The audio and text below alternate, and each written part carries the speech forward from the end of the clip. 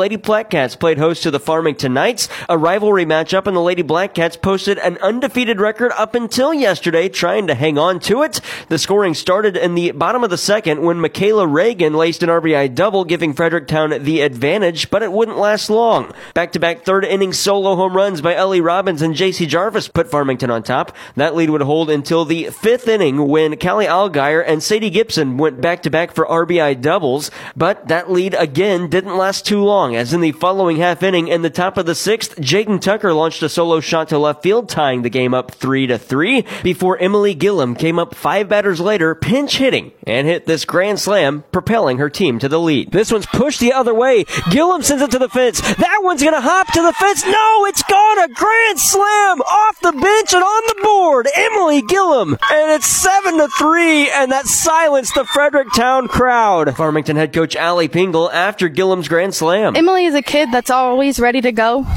Will do anything you ask of her, and in that moment, just kind of being an upperclassman, I saw it as an opportunity to give her an opportunity, and she showed up today. She had faith in herself and just went out there and knew that her job was to put a ball in play to move base runners, and she came through big time on that. Shelby Bowling went 4 for 5 with 2 runs and a double in the contest for the Farmington Knights. J.C. Jarvis wrapped up the win 2 for 3 with an RBI and a run. Robbins went 2 for 3, and Jaden Tucker went 1 for 4, and the Knights smacked 4 home runs total in the contest. Farmington head coach Allison Pingle again on the 4 home runs from her offense in the win. I always say I live by the long ball, but today they took that to an extreme. It's my favorite part of the game as a player and now as a coach, I have to admit.